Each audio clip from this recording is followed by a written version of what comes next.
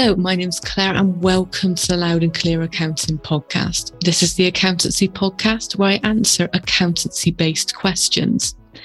In this first series, we're going through the startup questions. And at the moment, I'm focusing on those of you who have decided to trade through a limited company. So we've gone through things such as how to set your limited company up, what bookkeeping you need to do, what the deadlines are, how to pay yourself, and what money you should be setting aside for tax. In today's episode, I'm going to be answering the question of whether you still need to complete a personal self-assessment tax return. Now, as always, before I answer the question, I need to do my two quick disclosures. So the first is I'm a UK-based accountant, so I'm going to be giving advice to UK-based businesses. And the second is that because I'm talking to myself, I'm going to have to generalize my advice a little bit, and there are times where I'm going to have to simplify things as well. So if you would like any more details or you have any extra questions, what you can do is go to my website, which is loudandclearaccounting.co.uk. And from there, you can book in a paid session with myself and we can go through those additional questions that you have. So that's the disclosures out of the way. So let's get on with answering the question. Now you've got a limited company, do you still need to complete a personal self-assessment tax return? Well, the answer around this is, as always, it depends. So the reason why you would complete a self-assessment tax return is if you've received untaxed income. So that's income that you received during the year that you haven't already paid tax on.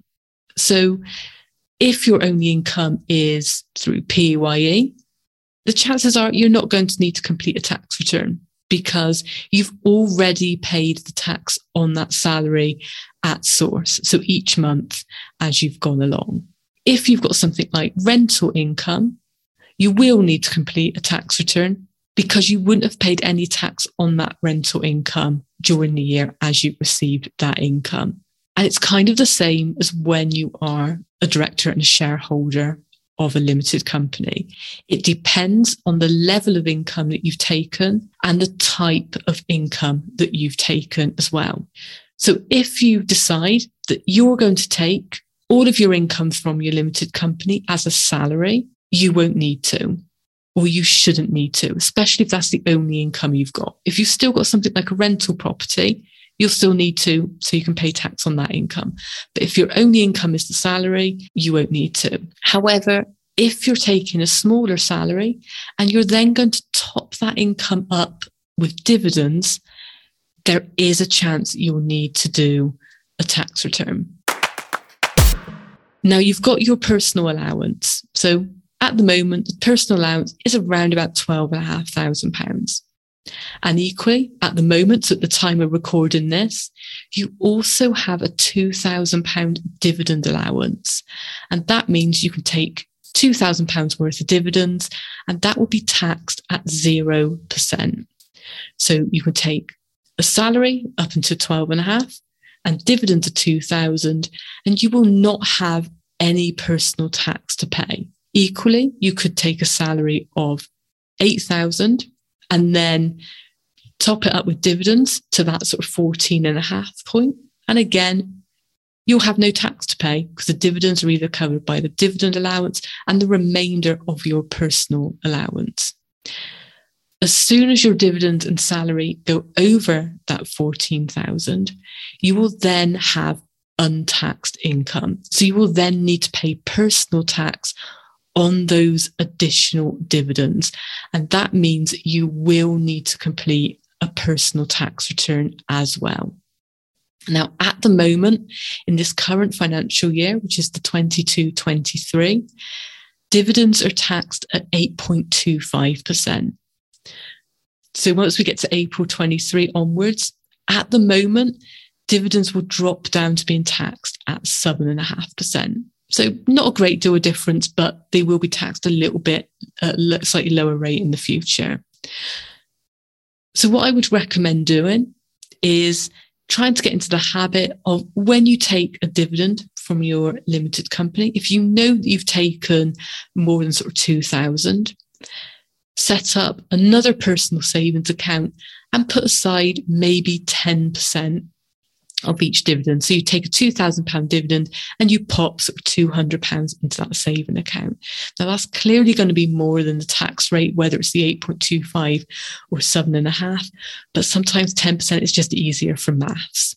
So just get into that habit of, once you've gone over the personal allowance and that 2,000 dividend allowance, putting aside sort of around about 10% of everything.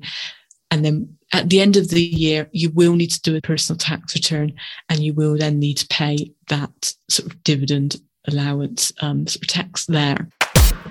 So if you've been self-employed before, you're probably used to payments on account. That still comes into play with dividends. So once you've taken enough dividends that the dividend tax goes over £1,000, you will fall back into that payment on account sort of situation that you were before. Obviously, it's not going to be as high as it was when you were self-employed, because probably the bulk of your tax will be corporation tax, and corporation tax doesn't have payments on account. So your limited company will be paying probably the bulk of your tax bill now, once a year. You will only personally be paying tax on any dividends that go over those allowances at that sort of slightly lower rate. It will be you who needs to pay that dividend tax. You can't get the limited company to pay your personal tax bill.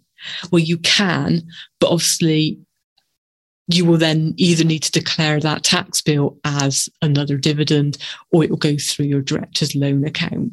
Sometimes when you register a limited company, HMRC will automatically enroll you as the director into self-assessment. So keep an eye if you receive any letters about them for a personal tax return. Obviously, if they've put you in the system, they will expect one from you.